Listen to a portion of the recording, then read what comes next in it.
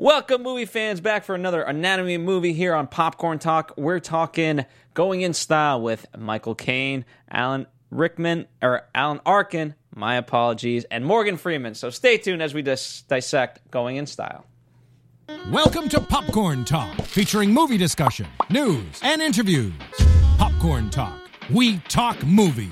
And now, here's Popcorn Talk's Anatomy of a Movie. That's right, ladies and gentlemen. Welcome. It's a duo today. We have Dimitri Panos. Hey, Phil, how are you? I'm good. And you have me, Phil Svitek. A man that's all about style, and then a man who has no style.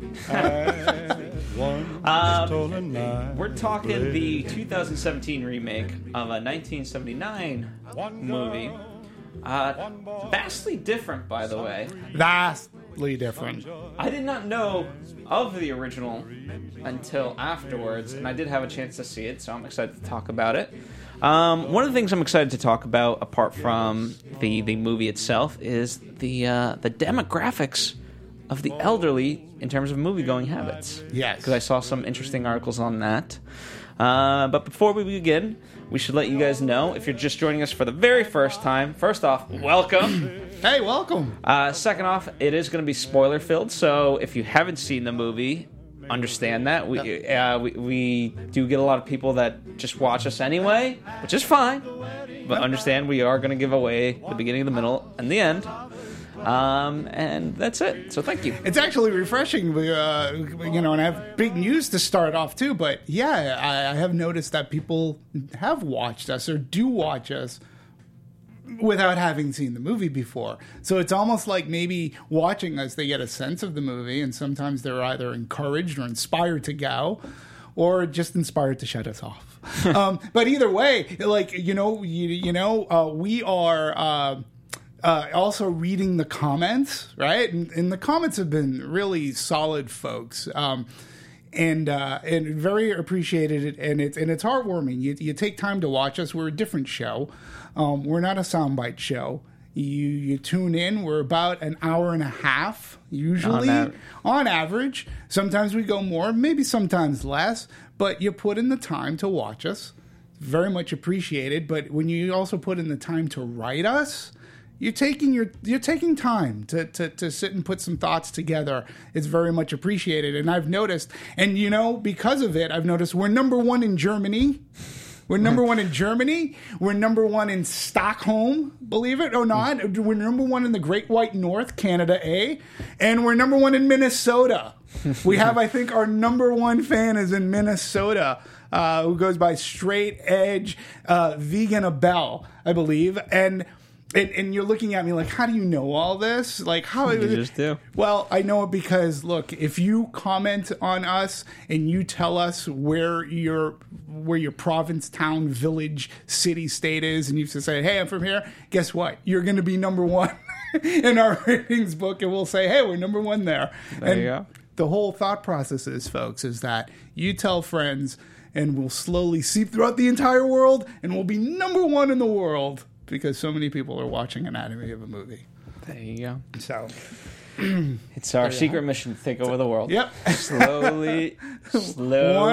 One frame at a time. That's right. That's there you the slogan. But let's, before we hit old age, let's talk about Going in Style. Overall thoughts, Dimitri? Well, where do I begin? The original, as you mentioned, 1979 movie, that Going in Style, well, it had George Burns. Had Art Carney. It had Lee Strasberg. Who's Lee Strasberg? Well, I think some of you may have seen Godfather 2. He was Hyman Roth. And that's what he's, I believe, most noted for, on top of a very popular, successful acting school. I believe that's his. I believe. So, that movie had heart, laughs. It had a bittersweet sentiment to it. And it was really about thematically resentment of growing old and what's life have to offer me? Like, what am I doing? It was also directed by Martin Brest, who went on to direct movies you may have heard of, like Beverly Hills Cop, Midnight Run. And that's 1979 Going in Style. We'll talk a little bit more about it. So, what is this remake directed by Zach Braff for me? What does it have going for it?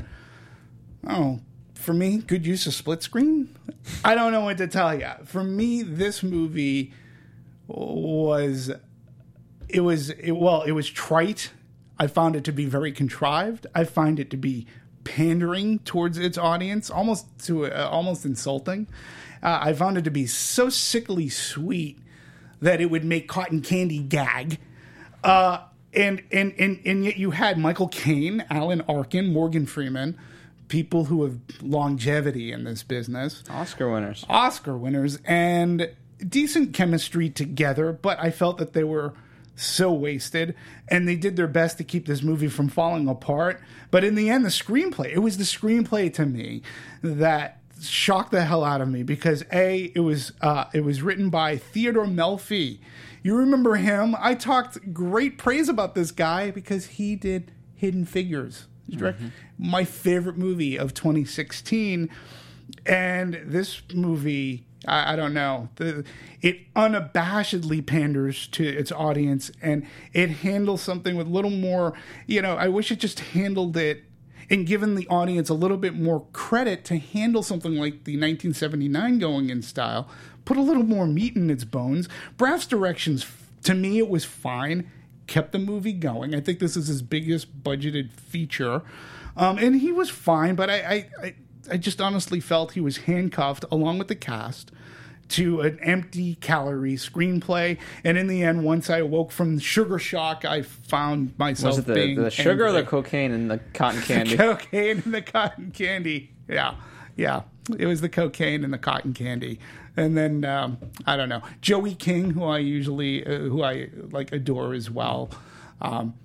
Performances were fine. And Margaret, it's lovely to see her again, but she went from being in Grumpy Old Men to curmudgeonly old men. I don't know. I just didn't. It tried to just be so positive on all fronts that for me it failed. Mm-hmm. I didn't have quite the same sentiment as you. I actually did enjoy it. So this should be fun. Maybe, I saw it Friday night, the day it came out. I was in the mood to see a comedy. It's been a while since I got to see a comedy. And so, I was just in the mood, and for whatever reason, the audience that I was with, they were laughing, so then I laughed. And then that made me want to laugh more, and then in turn they laughed. So it kind of became infectious, and I liked it. I thought it was not necessarily a screwball comedy, but something along those lines. Yeah, you bring up a good point, though. A comedy like there aren't. You remember when there used to be a plethora of comedies, and most of them were funny. The last comedy we really talked about was Fist Fight. But even that, I enjoyed that heavily. But I saw it with 3 people, and I was laughing. Yes, but it was very hard to shoulder that burden. And maybe I saw it with number one, I can honestly say I was the youngest in the audience, and that's saying something. And the audience I saw it with, they were hooting and hollering too, and I was just going, "What the hell are you laughing at? This is making you look stupid." But you're right. Comedies and horror movies, those are movies that, with a great crowd, it's so infectious. Even sometimes if a joke doesn't work, if everybody else around you is laughing, it'll make you laugh. Yeah. So I get 100% what you're saying. Yeah. I mean, maybe I was fooled into this. So I'm going to give the acting much more praise than perhaps you will. It felt like they were enjoying themselves as these characters. And obviously they're phenomenal actors, so whether or not they actually were, I don't know. Mm-hmm. But it seemed like that to me, and so I was also infected by that of what was on screen with them. And they pulled the moments. Again, if they're... I haven't had really, believe it or not, too much time to think back on, okay, how was the script actually? And I was just fooled by their performances of really those tender moments, however contrived they were, that I just went along with it. Yeah. And so I did enjoy it. I think it's vastly different of the 1979 movie thematically, among other things. And, the one thing I'll cop to is I think it's too easy a thing to, part of the development of it was, okay, well, how do we do it? The whole idea of banks and getting even is such a sort of cliche notion at this point that that wasn't easy in and was an easy selling point enough for everybody there. I don't necessarily share 100% the same sentiment, only because then, I don't know. It just, for me, it takes away any responsibility that people have towards themselves. Sure. I'm not saying that the banks or anything else is off the hook, but, at the same time, I just hate getting petty and caught up in that. But as politics aside, I thought the movie worked overall. Yeah, I mean, and again, you bring up a really good point too. So regarding like the plot devices, let's blame the banks. This is why we're going to rob the bank. And pardon me, I just kept on thinking of a much better movie, Hell or High Water, which not a comedy, but the plot line was sort of similar. Like they're robbing banks to get money to pay a bank because they're going to lose their mortgage, which is sort of similar here. And the banks are the bad guys. Corporations are the bad guys. Okay. You want to bring it into modern times, modern day. I almost get it, with the exception of, number one, I mentioned Grumpy Old Men. Grumpy Old Men always respected its characters. It's a better movie, and it's a little more heartfelt, also starring Anne Margaret. But it treated these grumpy old men, the script was just better. It treated them with smarts. This movie didn't, the original 1979, it wasn't about robbing a bank. It's like, all we do now is we're retired and we live off our means and we feed birds in the park. It's like, we need something exciting in our lives. We gotta, let's rob a bank. And hijinks ensue. I mean, it was a comedy. It is a comedy. I mean, they wore the Marx Brothers costumes, so yeah. Which is great. And this just was, for me, it just ended up being devoid of that. And I like these actors. I respect the actors. And they were fine. And they're always good at whatever, even in a movie like this.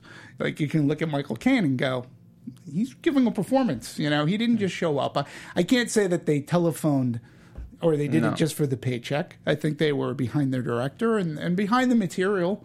They believed in it. I thought some of the best scenes were between Alan Arkin and Anne Margaret. Those are the ones that probably made me laugh the most. And also Michael Caine with his little granddaughter, Joey King, was good. But when I talk about contrivance, I'm like, oy, ay, ay, ay. There's the scene where, after the bank robbery, and they bring all these old codgers into a gymnasium on wheelchairs for like a suspect lineup, and they bring in Morgan Freeman's character here, and like this guy, just the scene before, was in a hospital for renal failure, and I'm like, really? Like, he was having renal failure, but you're going to take him out of like you couldn't have the star witnesses, this little girl. And I was like, oh, good God. Like, it was like the dumbest plot device, like, in this movie, one of them. And it's sort of like that stuff sort of lost me. It didn't respect the characters. It didn't respect, like, growing old and I get the sense of losing a house and such, but it also made them just look, it's sometimes inept. And I didn't want them to be inept. I wanted them to be, especially some of the supporting characters, they should have just been portrayed a little smarter. The original Going in Style, these guys were a little smarter, but although there was the slapstick with them putting bullets into the gun, that was sort of funny, but I don't know. I was like, there was no way I was going to figure these guys could pull off like robbing a bank. Yeah. I think it's comedy in general. I think it's going towards a lower common denominator just because it feels like it has to. I'm not saying that is the only solution. We've seen many cases otherwise. Mm-hmm. And sometimes that's what you get. And, to that same token, Theodore Melfi, while great, I mean, I don't know, maybe does it take an older person, whether male or female, to actually write something for this sort of demo? Well, to be presented, properly. The answer to that, I think, is twofold. A, the argument can be he succeeded because box office-wise, it did better than expected. Okay. So, on the other hand, you can argue no, but they did purposely want to make a different movie than the 1979 version. And Melfi even says it himself. Like, we took it as an inspiration, but they didn't want to include the bittersweetness of it all. They didn't want to include, like, characters dying. I mean, because we have in the original, there are two main deaths, and they get caught, or one gets caught. But that's a great line at the end. You're talking about they can't keep me. They can't keep me. It's George Burns delivering it, and he just has this evil, like this grin. He's like, don't worry about it, kid. You think this place can keep me? It's a great ending line. But this movie, they just completely stayed away from anybody dying, anybody having any type of conflict, anything going on, and everything just ends up, roses for them. But that was done on purpose. Yeah. Like, and to me, that's like, just give a little more credit to the audience. But with that said, that's me. The audience I saw it with was eating it up. Your audience was eating it up. So the audience reception was well, I don't know if that's, I wouldn't necessarily cite those things as the problem, like if that's what you set out to do, I don't think that's necessarily the problem that you're citing overall. Mm-hmm. I think, you can still work with those bullet points and structure in such a way that appeals to the problems that you have. In that way. And yeah, I mean, I have read enough articles at this point talking about how we look at, and I might as well have this conversation now, how the elderly are portrayed in movies, and yet they represent 20% of the box office. Mm-hmm. And to your point, like that they're eating it up. But so I would love to see like a full comparison of what the elderly actually think of it. But a lot of critics are saying like that the elderly are just being portrayed as buffoons. Yeah, I mean, an actor whom near and dear to my heart because he's the great Doc Brown. He was also in Maria and Kevin's movie, Serial Buddies.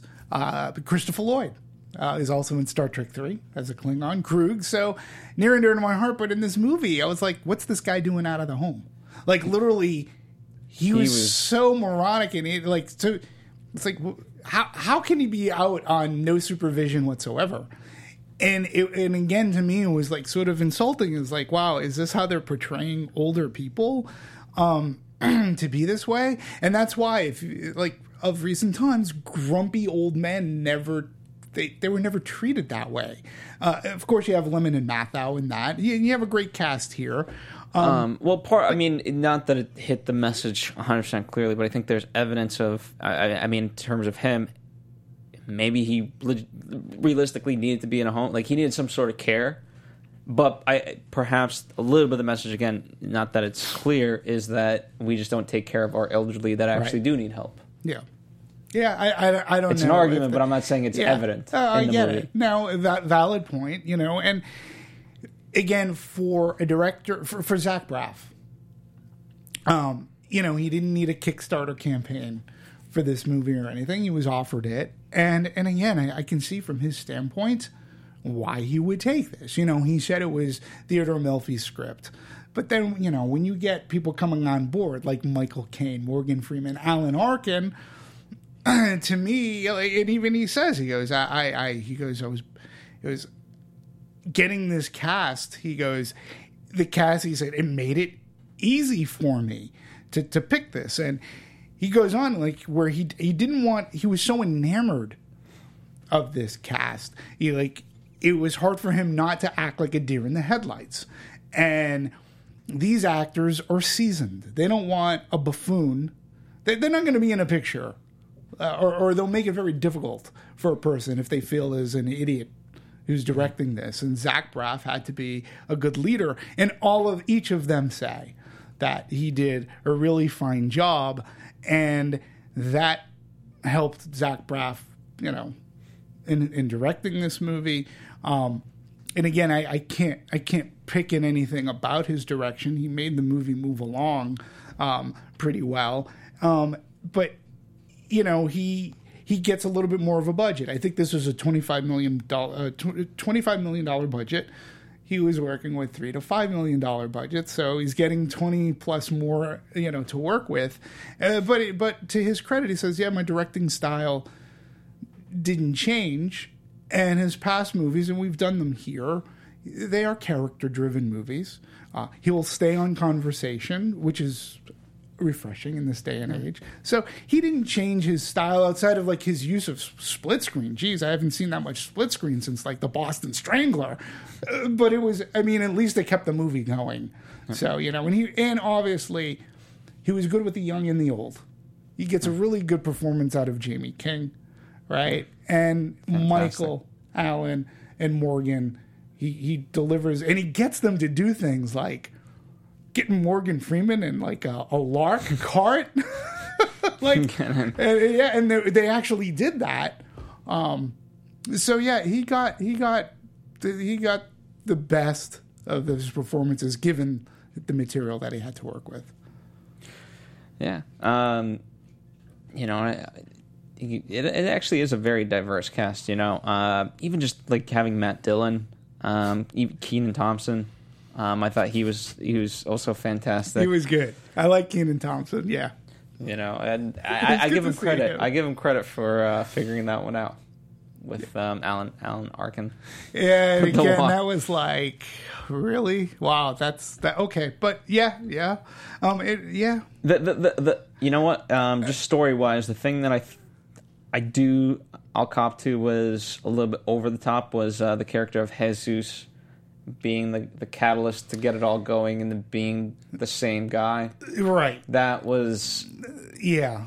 That it just was the cherry on top. It too much for me. That was the cherry on top. But I like that actor, John Ortiz. John Ortiz. Yeah. No, I like watching him. And I like watching, it was even good to see Anne Margaret again. And, it's funny. For her, she was asked how it was for her to walk onto the set and be part of the production, and she said, one of her first days when she went into hair and makeup and clothing, he said Zach had 50s and 60s songs blaring, and she said, "I can't tell you how much it just got me in the mood." Yeah. She goes, we were dancing. And everybody, it helped with the chemistry with these people, which I thought was fantastic. And with our three actors, Morgan Freeman, Michael Caine have worked together before. They hadn't worked with Alan Arkin. And Alan Arkin... Well, I think Morgan Freeman and Alan did. Did they? I'm not... They worked on one Maybe movie. It was Michael Caine and Alan Arkin. Yeah, those two hadn't worked. But each of these people are accomplished people. They've been in comedies. They've been in dramas. They've been in action movies. And they've done it all. Alan Arkin is a favorite of mine. One of the funniest movies, The In-Laws, the original In-Laws, not the remake, but the original In-Laws is an historical movie. It's also in a lesser-known movie called Freebie and the Bean, which I really enjoy. Also, many people who may not know, he took a turn as Chief Inspector Clouseau. He played what Peter Sellers made famous, and he did one movie as Inspector Clouseau, and he was actually very funny. And of course, Little Miss Sunshine you can't take away from. So all of these people have won Academy Awards for good reason. They're talented actors who can pull off and maybe even raise the bar for what might not be so great. And that's, to point at something, that's something that I could just enjoy seeing them perform in the mere fact. But with their age, though, it made it was different when we always talk about people on set. And so Anne Margaret saying Zach Braff was keeping everybody lively. Alan Arkin was asked a question about, hey, did you guys get along together on set? And his answer was, no, we had our 12-hour days in between. We just go to our trailer. We're old. We went to our trailers and rested, and then got up to go to our next scene. And it's like, to me, that was just so sad. He goes, we actually got to know each other more on the press junket. Yeah. That's when we hung out together. During the movie, it was like, no, as soon as he said cut, I go to the trailer. I'm old. I got to go to sleep. And I was like, oh, that's sort of sad. But yes and no. I mean, not that this is whatever you think about the movie, but like the fact that you're creating an art form, at the end of the day, like put your energy towards that. Now, see, in this interview, had you worked with Morgan or Michael before this, or was it the first time? And he says, no, I never worked with either of them. He said, so unless he's IMDb trivia then is off. Maybe that's what he says. But this was an interview that to be fair, I forget because this was through the IMDb trivia, so they could have been a movie together but not had scenes together. That's so true. That it doesn't necessarily mean that. That's true. Yeah. So true. So, and we could talk about like a couple of. We should talk about a couple of scenes within the movie, but it's interesting because this movie has at least a 5-year maturation, so to speak, because it was in October of 2012. October of 2012, that New Line Cinema and Warner Brothers said they were going to develop a remake of the heist comedy Going in Style. They already had Theodore Melfi set to write the script. Tony Bill, who was a producer in the original, came on board as a producer here. And then going to 2013, a gentleman by the name of Don Scardino was hired to direct the film. And September 19th of that same year, 2013, Melfi, who wrote the script, was in talks to direct the film. So it was going all over the place, but it was pretty much, they had a year to try to figure out who was directing. And it wasn't until November of 2014 that Braff was in talks and then got the movie. And it was announced, actually, too, that Morgan Freeman and Michael Caine were cast. And apparently Dustin Hoffman was in talks. He was in talks, yeah. That would have been interesting. It could have been. I mean, he's different from Alan Arkin, Academy Award winner. It would have been interesting to see him in the role. It would have been interesting to see his take. It would have certainly been... in some ways, and in the spirit of which is intended, it would have been interesting to have Al Pacino simply because they had Dog Day Afternoon as part of just their homework, if you will. Yeah. Which I found humorous. That was the most cleverest thing in this movie, is that somebody was watching Dog Day Afternoon, which is about robbing a bank. That was to get a sex change operation, but they had the famous Attica scene. So I was like, Dog Day Afternoon. Like, I'm sitting in the audience going, okay, I get it.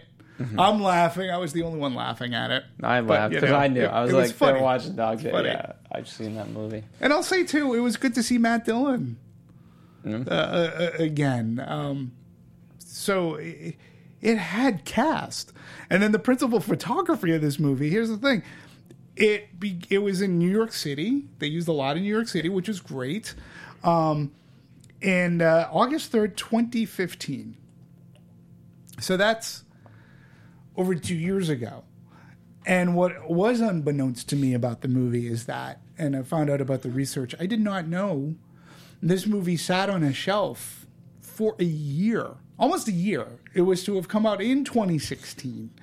But it was going to go up against Captain America: Civil War, and they figured, probably not the best. But to hold it for a year is like crazy. In the end, somebody can pat themselves on the back and say, "Hey, look what we did, box office wise." That's not too shabby. It was a good thing that we held it a year. But I would also understand it must have been a really big undertaking just to try to get these people back together and to organize any kind of a press junket, where they are, and I'm not saying this in a demeaning way, where they actually are going to, like, since 2014 or 2015 when they started filming, they've been busy people. And, like, to remember specific details about...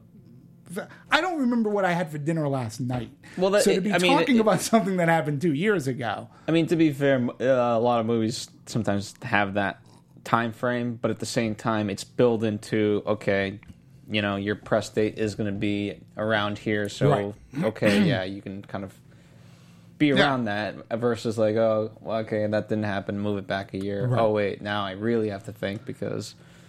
You know, at least I had it then in my mind to be talking about that. Now I just kind of put it on the shelf. Right. Yeah. So I get what you're saying there. Yeah.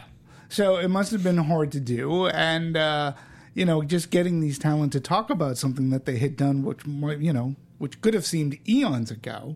And again, I'm not being demeaning. I'm just saying, in a blink of an eye, so much time can go by. And this wasn't like it's not like filming a Dark Knight movie, you know? So... but I'm sure they were all happy to get back together again, you know. And listen, Zach Braff, happy to be directing, and I just think that it was him talking about the chemistry of Anne Margaret and Alan Arkin was interesting because he. You know, Anne Margaret came out and said, you know, Alan's weird. She's like, he talks weird, walks weird, acts weird, and he looks weird, she says jokingly. You know, and I said that to his wife, and his wife is like, yeah, he's uniquely weird. And Zach Braff, though, put the two of them together, and then I think casting-wise, their chemistry worked. I thought that they were I liked the scenes in the grocery store with the two of them. And he was the very curmudgeonly, you know, he was just waiting to die, more or less. But I thought that their chemistry was probably the best. And Zach Braff going on, just talking about the challenges of working in New York City. He said actually the supermarket sequence was actually more challenging than the bank robbery sequence to shoot. And I thought that was interesting because he said because they had to put Morgan Freeman in a basket and have Michael Caine drive an electric cart with that basket attached, and they had to do it around Williamsburg, Brooklyn, of all places, in the middle of summer. And Michael and Morgan did almost all of it, even through traffic on an extremely hot day. And Morgan, who is 6 foot 2 feet tall, right? They had to make a special carton basket, and they made it so comfortable for him that in between takes, he just didn't even bother getting out. That's funny. So I think that's funny. 6'2", he's a big guy. Big guy, very sweet guy though. Yeah, very sweet guy. Yeah, not a surprise. I mean, it's no surprise any of them have lasted this long. You know what I mean? Like, it takes obviously a special something to be able to have that longevity. Well, absolutely. And I remember Morgan Freeman from the Electric Company days. You know. Michael Caine has been around for, whether it's a Woody Allen film, whether it's Jaws: The Revenge, or, you know, the Dark Knight movies now. But I believe he was the original Get Carter. Mm-hmm. You know, he has done it all. And same with Alan Arkin. I mean, you have legendary status. These are people who have been around, and when you talk about longevity, the mere fact that people can give them roles. Morgan Freeman's the voice of God. I mean, he has such timbre in his voice. You know, he's made a career of voice talent as well. So that's what's amazing. I just wish they had better material to work from. Well, let me ask you this. I mean, in terms of one of the things you cited was that everything was wrapped up in a bow or in whatever way. One of the things that I did appreciate, again, it might have pushed it a little bit too far, but it gave clear-cut reasons as to the things that we mentioned, whether it was the kidneys, whether it was the apartment going away, or in terms of Albert, you know, it was just the simple fact that he had nobody, and he was going to outlive all of them because that's his luck. So it made their reasons very clear-cut, versus in the original, again, it's just that kind of philosophical, what do we do with our time? Yeah. More so. We're sitting here being berated by kids feeding pigeons. Yeah. Let's do something. Let's go. The movie's called Going in Style. Yeah. Let's go in style. Yeah. So and they sort of kind of do. They do. and in this it's one, funny. You know, and I don't know. I'm just basically the question is, do you feel like, and the answer for me is yes, that audiences today sort of need like a very specific reason to all those things. I feel that the original had set up a really good reason that was genuine, and I think thematically, I think it could still work today. Even with that said, I do believe that, you know, I get what they were saying. We need to make it modern, but I only throw that question back. It's like, do you? Like, why is that theme of getting old? Why does that need to be modernized? I mean, it's a constant thread. It's a constant theme that we all have to face in one way, shape, or form. I just wish that the movie did a little better. And, you know, so the kidney thing, you know, it's sort of, that too was sort of kind of amazing that these are his two best buddies, and they had no idea that he was going in for dialysis. They had no idea that any of this was going on. I was a little bit surprised. Like, that sort of kind of didn't fly with me. Mm-hmm. And again, it was treated like in one scene, well, he's got renal failure, but the next scene he gets out of a hospital. I'm like, wait, he's in a serious state here. You know, and then Alan Arkin's character gives him his kidney. And what's the line? Alan Arkin why do I need to? Well, but no, he also said something like, I forget which character it was. Oh, I'm going to live another 20 years. 10. He goes, okay, 10 years. Something at the wedding. So we got a wedding in this movie. So, which seemed like a eulogy. Yeah, they played trick. that ploy. Yep. Which I didn't necessarily mind, but I was like, okay. It was a nice bait and switch, and I actually was going, oh, okay, so that at least one person is, and it would have been interesting had it been the Alan Arkin character. That would have been interesting to me. But no, we pull back, and it was actually a wedding. Yeah, you know. So I mean, to tie it up even more neatly and gift wrapped it for you, you get a wedding. Yeah, that again, I didn't necessarily need that happy of an ending, but I do. The original Going in Style handled the deaths in such a tasteful and meaningful way, and especially the way this story was going, I was very curious. Are they? You know, because if they got caught, I wouldn't have loved it. And at the same time, if one of them did die, just the tone, the way it was set up within the first 30 minutes, I would have felt dissatisfied. Mm-hmm. So even though don't necessarily love that it was so neatly wrapped up, I'm glad it didn't go that route, because I would have felt cheated. Yeah, and I think that's what that's what Melfi and production felt. And, you know, I just don't know. I mean, I think you just give the audience a little more credit, because the original's not a depressing movie. I don't think it's it's not a depressing movie. You don't leave it going, oh, I'm bummed. It's like, yeah, they handled the death with sentiment, and it had heft to it. It had heft. And the comedy also helps, and it elevates the character, so there's more stake to say. So when a character dies, you feel more for that character, because you've just been on this journey in which they did something so off the wall for people of that age, and this movie just so blatantly shied away, stayed clear. We don't want we want to make this we want you old people to watch this movie and think everything's hunky-dory and this is how it's going to be.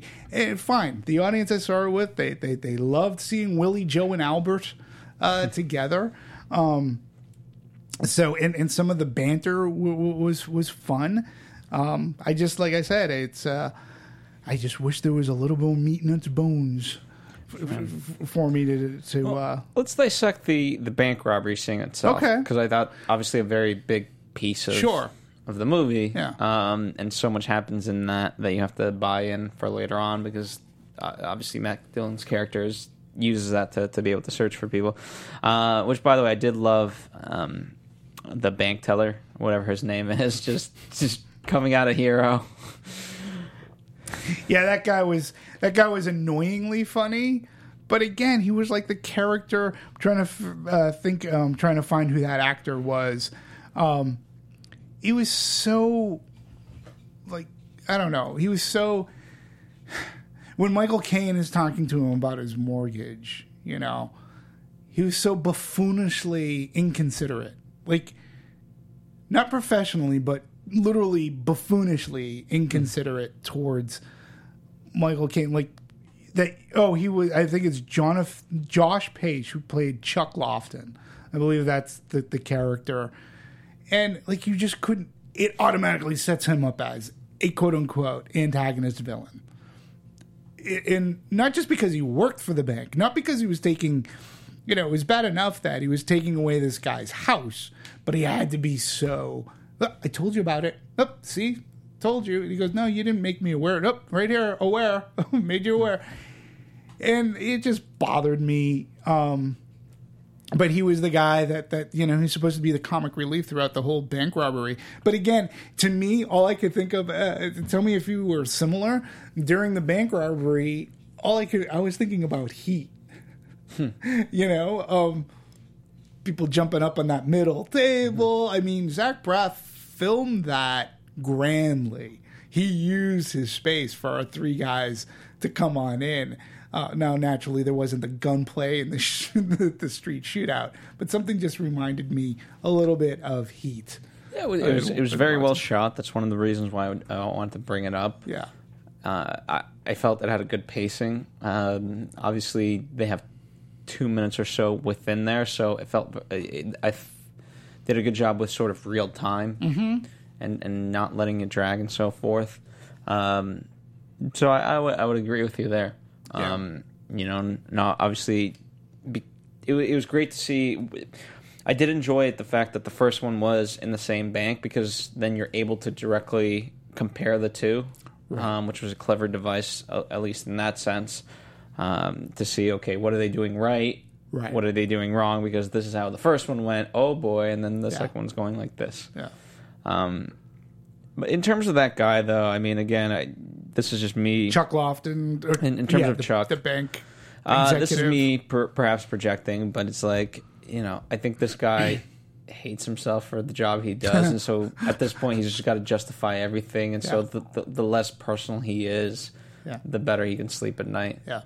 Again, that's just my justification of it. Take it or leave it. But let me ask you something. So earlier we had, let's try, before we do a bank, let's try robbing the grocery store. Number one, why you try robbing the grocery store that you go to, where you're, seen on a regular basis. Okay, I'll throw that aside. After how that went down, did you at all believe at all that they could have pulled off a bank job? Like, that was my other thing. Like, if they were at least were able to pull that scene off. And again, I wasn't looking for Ocean's 11 here. Okay? But I could have. They went so for the lowest common denominator of comedy that, well, what if they did pull it off?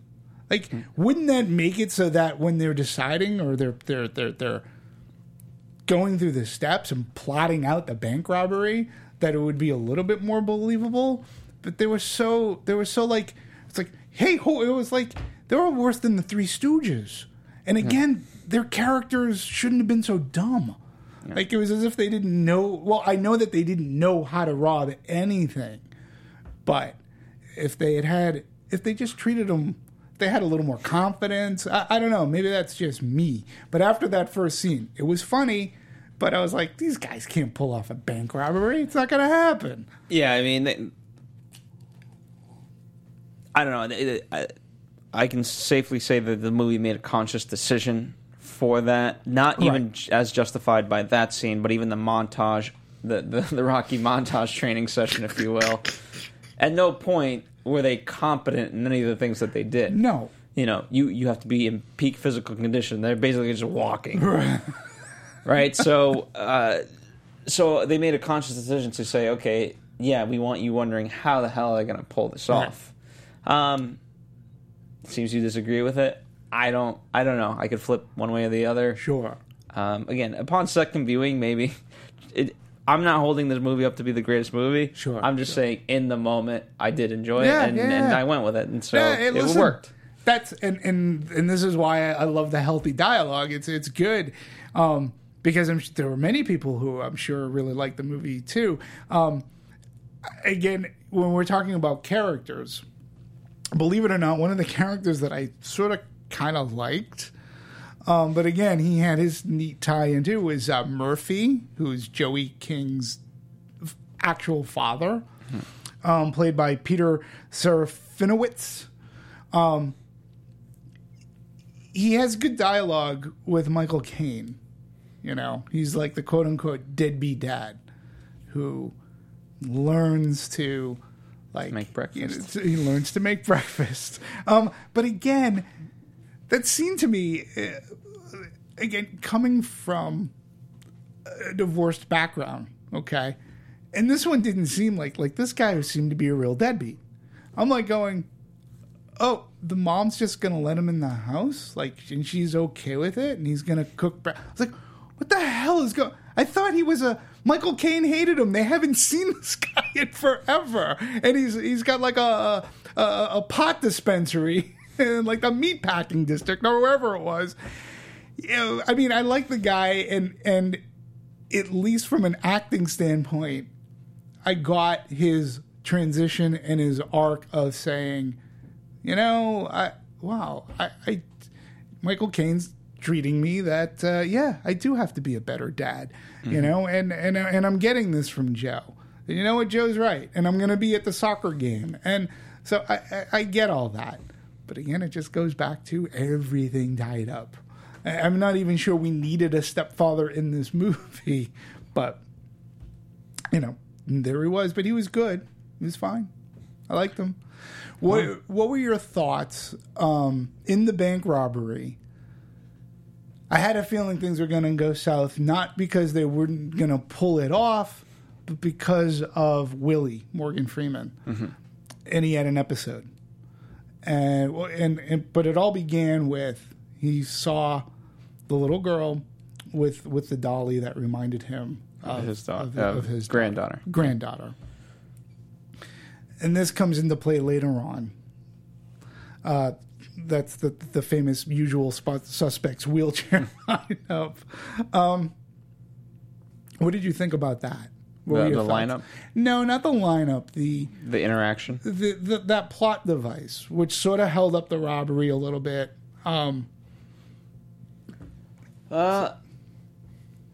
Yeah, I mean, I could have done a little bit without it. I think, we could have learned something differently, only because, the tension was there of like, okay, what is she going to choose? It's almost too obvious. Right. And we knew, like, as it's going on right in the bank itself, his watch is so visible, and it's just screaming. I mean, it's the world's the most obvious watch. Yeah. With a face of his granddaughter on it that was given to him as a gift. Yeah. So, but it is somewhat of a sweet sentiment when she finally decides not to do it because, by having that watch, she knows it's him, but it's that endearing thing of like, I want you to go see your granddaughter. Right. I don't know. I don't fall one way or the other. Could I have done without it? Perhaps, but it didn't necessarily bother me either. The second half of the movie was very much like, how the hell are they going to get out of this? Yeah, how are we going to wrap this up? Throwing everything in there, even down to like the Matt Dillon thing. I thought that was a little bit too far. Which one? When he shows up at the diner? Yeah, at the diner, because it was just like, okay, now what? Like, when are we home free? Right. We're throwing everything in that we can. Yeah. Agreed. No, I agree. So the other question too, because we talked about Zach Braff's directing. What did you think about how he handled his directing in this movie? I mean, he's filming in whether it's Brooklyn or New York City. What did you find of? What did you feel of his directing? I thought I would love to see him do a caper movie, simply because I thought he did a good job with that overall. I thought he had fun technique, as you said, with the 3 screen. I thought sort of the explanation of the Ocean's 11 type of heist. Then we're going back, and he's and we see the video cameras. Boom, boom, boom. Okay, that's what it's perceived as, but here's the reality. So I did enjoy that side of it. And yeah, I mean, part of what made it work was because there's certain comedies that can go on. Honestly, if a comedy's over an hour and 40, I promise you, I will, unless it's something really amazing, I will probably dislike it. Even if it's not the world's best comedy, if it comes in at 90 minutes, it's sometimes hard for me to be like, okay, well, that's just a bad movie. I'm like, you know what? It was concise. Yeah, it was in and out. Sure. It had jokes within it, and so I laughed at the jokes. And you know what? Great. Yeah. Good use of my 90 minutes. Yeah, and I can't complain about Zach Braff's. That's one thing. I can't complain about his direction. Even his little misdirect at the end where we're thinking that we're at a eulogy and then you pull back and it's sort of a wedding. And then I was like, oh, of course. Everybody lives happily ever after. But at least for 2 seconds, I thought, well, there's an interesting twist. He gives his kidney and he dies during the procedure when we think it's going to be the other way around. But no. So apparently, too, Zach put his dad in the movie.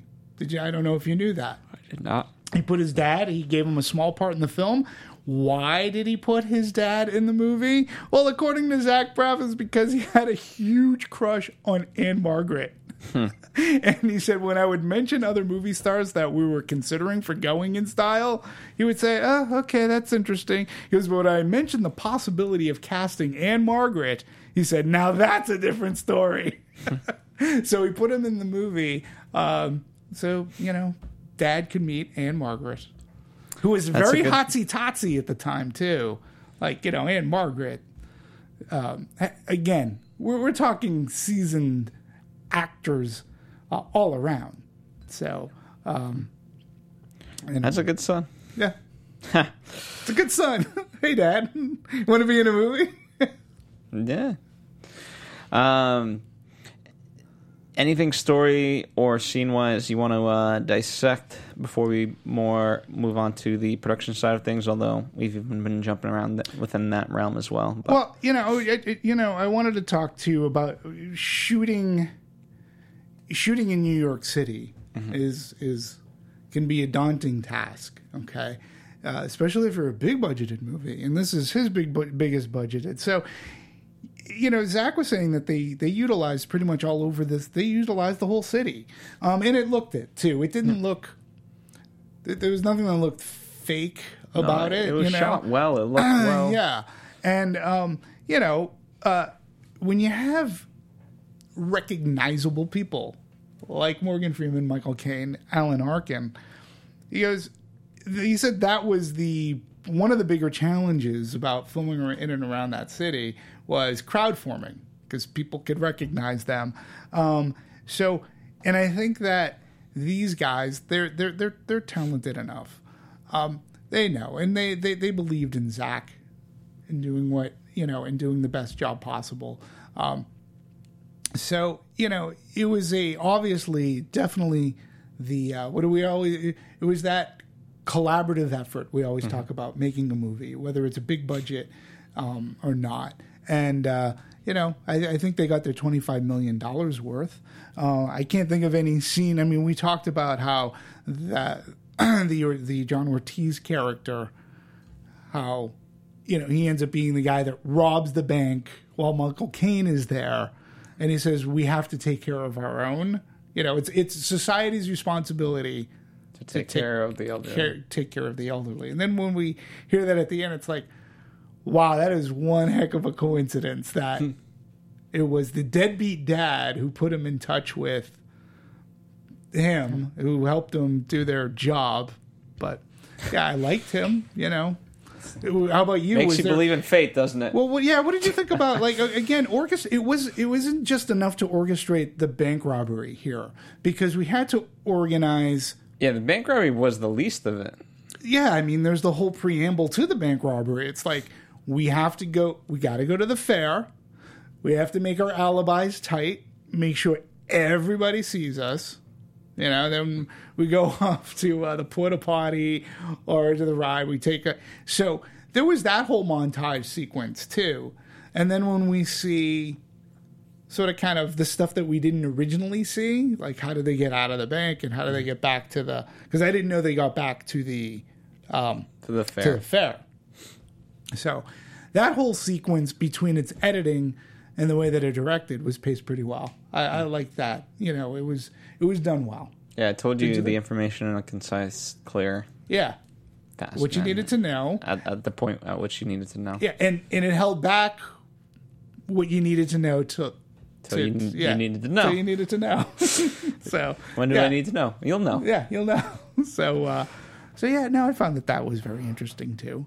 Yeah, Yeah, I definitely really good technique overall. So that's why I do think I'm excited. Like, if I like heist movies, I would like to see more heist movies, and whether or not it's a comedy, I'd give Zach a shot at it. No, but you're absolutely right. He had a technique down, and he was, you're right. As a caper movie, again, I just wish the story were better, but he handled himself really well.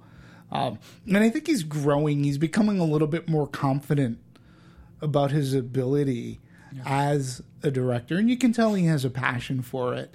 And he has a passion for his actors. I think he greatly cares for the people that he has on board. He likes Joey King. He's said that. He said that Joey King is his muse. He enjoys working with her, and she adores working with him. It's like her second dad. And I'd like to see her in more movies as well. I think she's a young actress that deserves a shot at blossoming more and being given more attention and perhaps being given some more roles. I think she's really got good. 2 more movies as of right now slated in 2017 coming out. She could have more, but those are the ones announced, if you will. Yeah. So. They like working together, obviously. It would be interesting. Warner Brothers New Line can't, like, they have to be happy with what a movie that's been sitting on a shelf for about a year. They have to be happy about its dividends thus far. I mean, in that regard, right? So it went up against Smurfs and The Case of Christ, which I haven't seen The Case of Christ, nor have I seen The Smurfs, but at least I've heard of the Smurfs. Projected to make around $8 million, but it finished 4th at the box office with almost $12 million in the opening weekend. So, above expectation. Now, here's I'll give you a little Hollywood insight, a little background insight.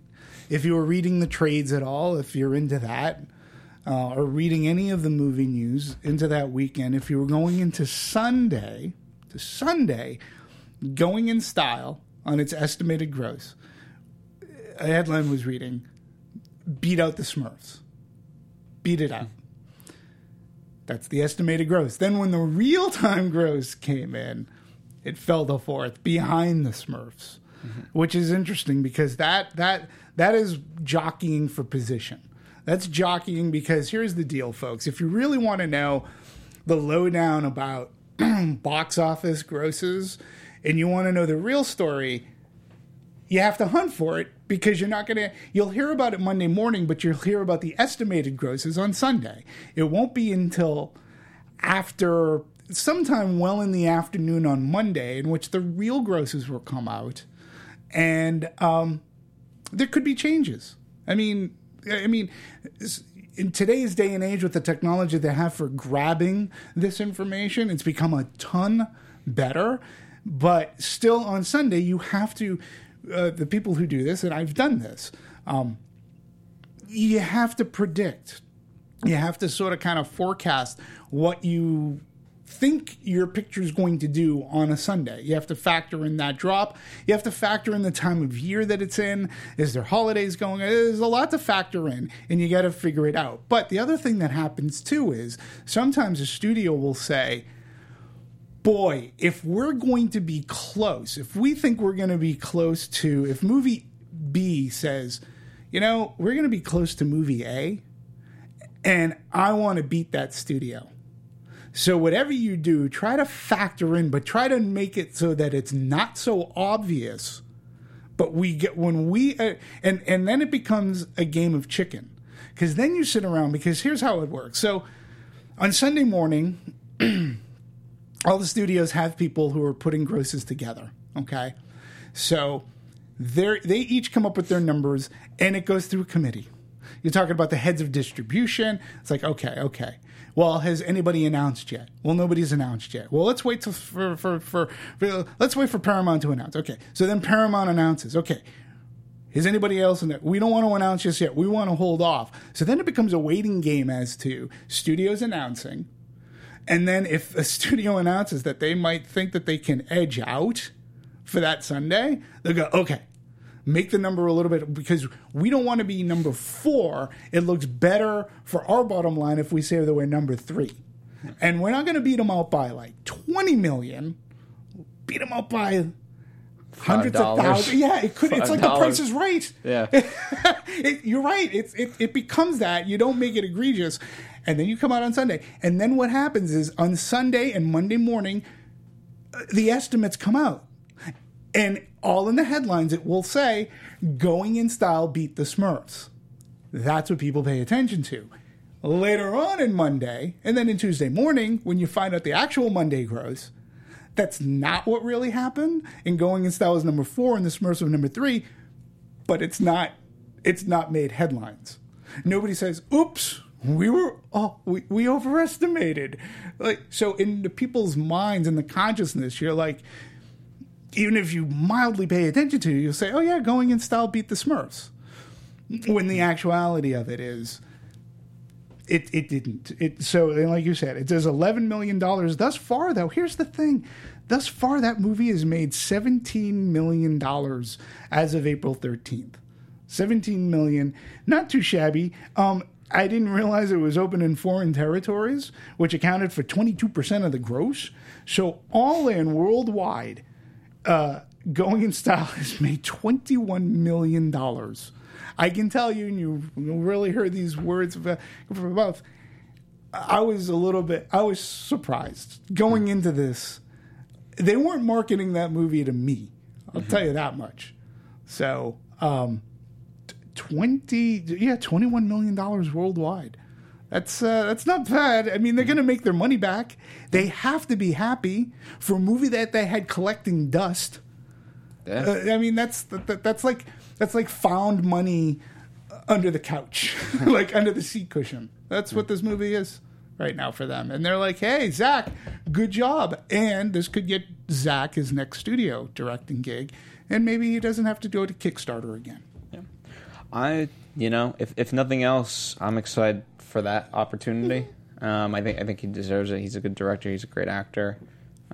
So I'd love to see him do more. I've seen him in interviews too, and he's very enthusiastic. Yeah. I like watching him. I like hearing him talk about stuff, because he does know the craft, and he stands behind it, and he likes it. I would love to talk with him about that. Zach, come on in. Come in, Mr. Braff. We'll be nice. We'll be gentle. It'll be fun. It will be. Absolutely. Yeah. Well, audiences overall, I mean, they gave it a B+, so it seemed like for the most part, I mean, that's not an A, obviously, but it's not, it's encouraging enough for the people that did watch it. Mm-hmm. I would give it a B+ myself. Yeah, okay. Maybe give it a B- C+, but D. Okay. And that's not for a Dimitri. That's just, it made me angry at the end of the day. I wish I had hoped, because I do like the original. Old man. I know that's it though. That's it. I walked out of the theater going, am I a grumpy old man for hating this movie? Am I that curmudgeon? Because, and then I said, fuck that. I go, no, I'm just a person who has taste. Like, who likes movies. This isn't a good one. I don't care what age you're at. But the audience, like I said, I was the youngest, so screw you. Right. I was the youngest in there. They were eating it up. So, when you look at 45% on Rotten Tomatoes, though, and here again, we talk about this all the time, the schism between what can be in Rotten Tomatoes and what can be on a cinema score. And sometimes they're vastly different, like this movie right here. That that's a split. 45 is not fresh. No. At all. And, it gets a B+, which is pretty decent. And it means that, too. Here's the other thing. Going into the movie, I was talking to a friend of mine who works for exhibition and MJR Theaters. And I love this woman to death. And we were talking about going in style. She saw it, and she really enjoyed it. And I said, how much do you think this movie's going to do? I'm like, if this movie does like 9, I'd be so. She goes, oh no. She goes, but I'm not seeing any advertising. I'm not seeing marketing. But they were not going for, they weren't putting advertisement on The Expanse or the Goldbergs, so to speak. They were they reached out to their audience, and they got that 20% you said, right? They got that audience to come in and go to the movies, And you have to think about this too. Think about this, Gross. It is a discounted ticket. I mean, I'm not making fun, folks. It's a senior citizen ticket, which is usually like a child. So they're not paying $10, $12. That's an $8 ticket. So if $8 is getting you up to almost $12 million, they went in mass, so to speak. They did. So congratulations. People. It's a cheaper ticket. People are liking it. That's a really cheap. My ticket's usually like $16. Yeah. Well, this is LA. I get that. My only saving grace is, and not that I would have seen it. It wasn't an IMAX. So I usually, if it's afforded me, I'll try to see it. But I think I might have not seen. I didn't need to see this in IMAX. You need to see it in 3D XD. No, I didn't. Or 40X. No, I didn't. But that should say something. The only thing is that it's going to be copied. You can bet that the studios, after the opening weekend gross, right? Even though it came in at number 4, this. Well, the fact that it almost beat Smurfs. Like, that's insane. Like, we should not be having that conversation. Correct. Right? But what happens? Show me scripts with old people. I want old people scripts. I want old people stories. Which I actually don't think that's a bad thing. No. But make them good. Make them good. I think Grumpy Old Men is good. Gone Fishing is not old men, but I think it's olderly. I hear what you're saying, yeah. Older than me, I'll say. So, but I think those kinds of buddy movies, just with older people, right. I think that's fine. Yeah. No, absolutely. Especially, look, when you have, you can put cast like this together. They're obviously, but I say you just strive for trying to make it a little bit more acceptable. Like get a cross section, because these people in a really good story could be a really good commercial success. And I'm not saying, again, I wasn't looking for Ocean's 11 out of this, but if you gave them a little bit more confidence, a little bit more smarts, a little more meat into that story, right? Then you could have gotten far better reviews. You have this cast, the cast is drawing a lot of people in, I would think, from a marketing standpoint. I'm just saying, try not to be lazy, for lack of a better word. That may not be the right word, but you can strive to do something that's better, that's a comedy that doesn't disrespect the subject matter. That's all. That's all I'm. So, Las Vegas. Did you see the movie Las Vegas? Which I think, wasn't Alan Arkin in that?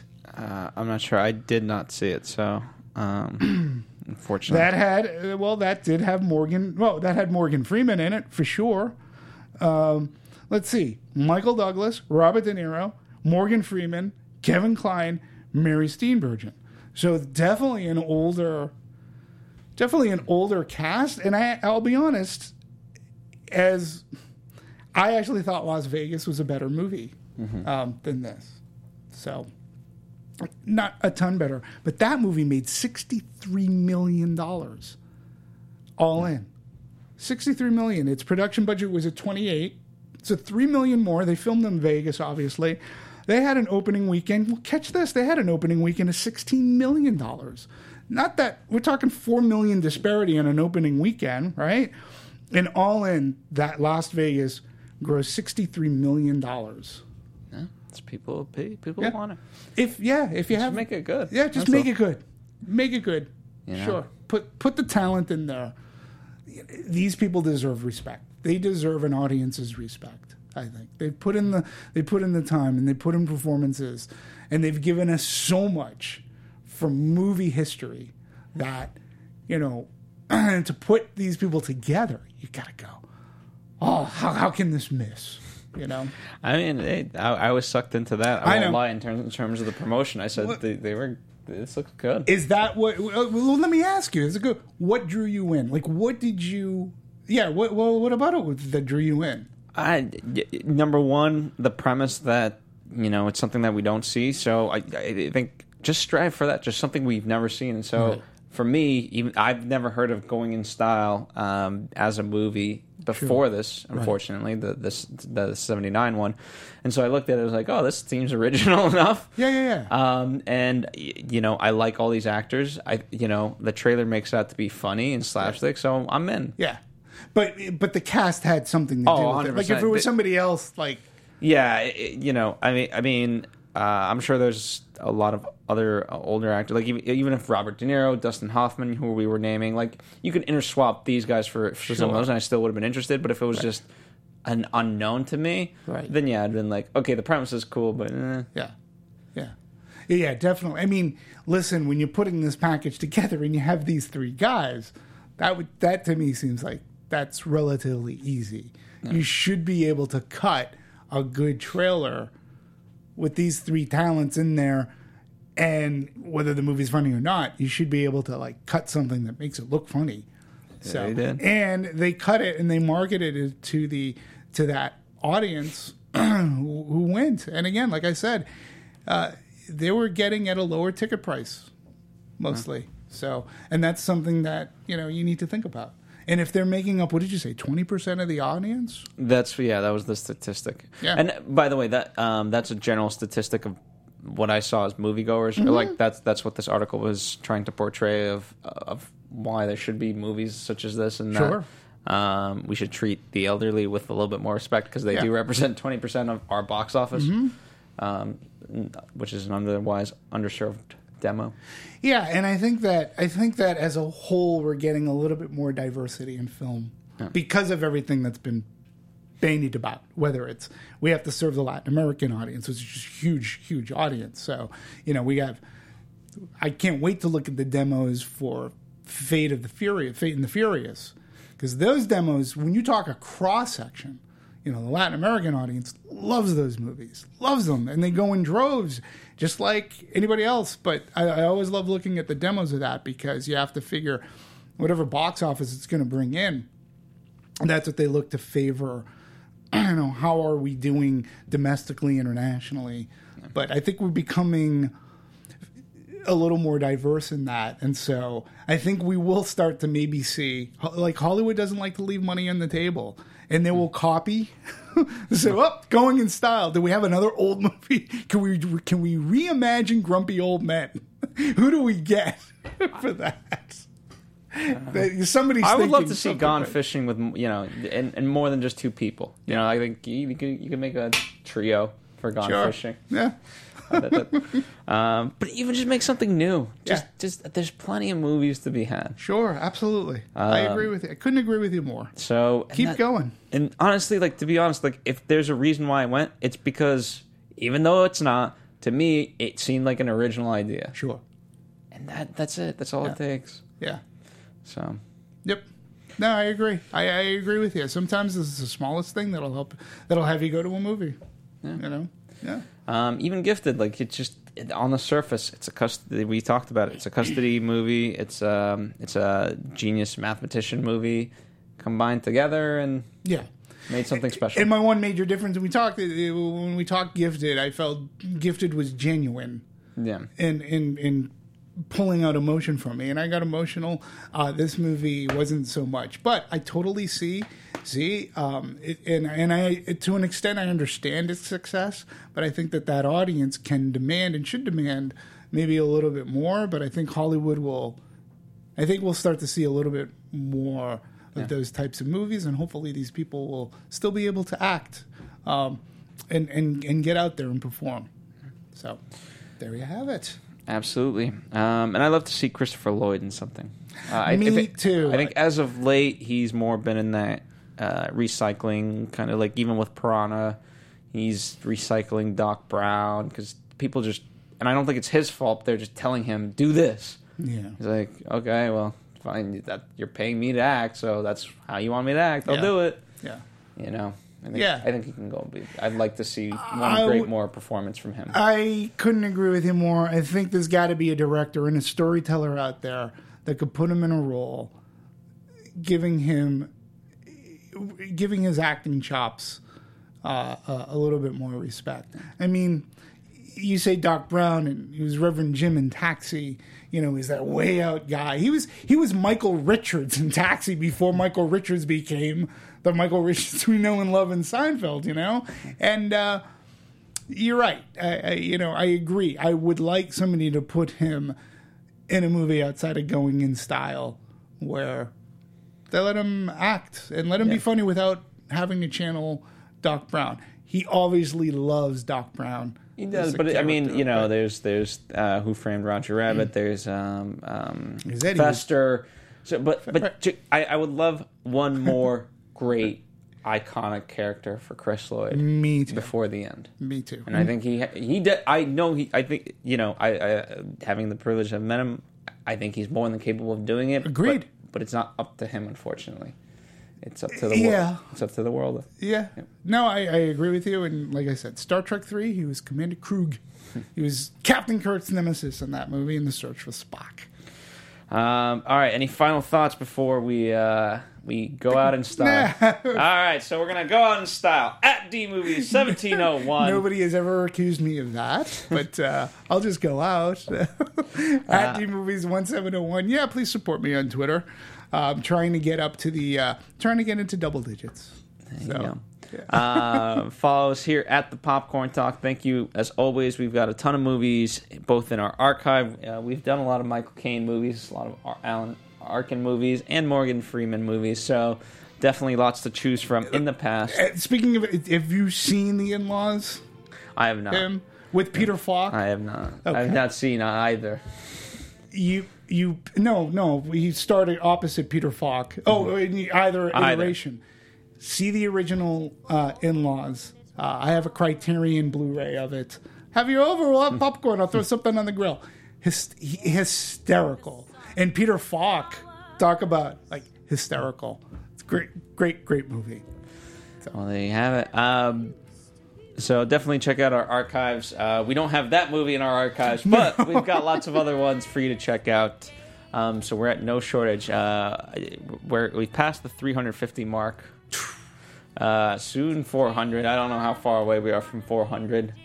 I just never really checked that stuff, and then one day I look, oh my god, we've done over 400. We need to press release that stuff. Are we really over 350? I believe so. We need to press release that out. 350 episodes? That's syndication rights, my friend. Where's my contract? What the hell? Listen, we just do it. We're so in love with what we do that we just do it. We just do it without knowing what the hell we're doing. Yeah, that just goes to show most people just do things to feel accomplishment. We just do it for the sheer pure love of it. We don't even track any accomplishments within our own life. We need for better or worse. That'll better us. 350 shows strong, folks. And thank you. You've been there through a lot of it. I've said this before. We're a longer show. You take time to watch us, and then you take time to write. Very, very heartfelt. It means a lot to, speaking on behalf of us, it means a lot to all of us. It means a lot to me.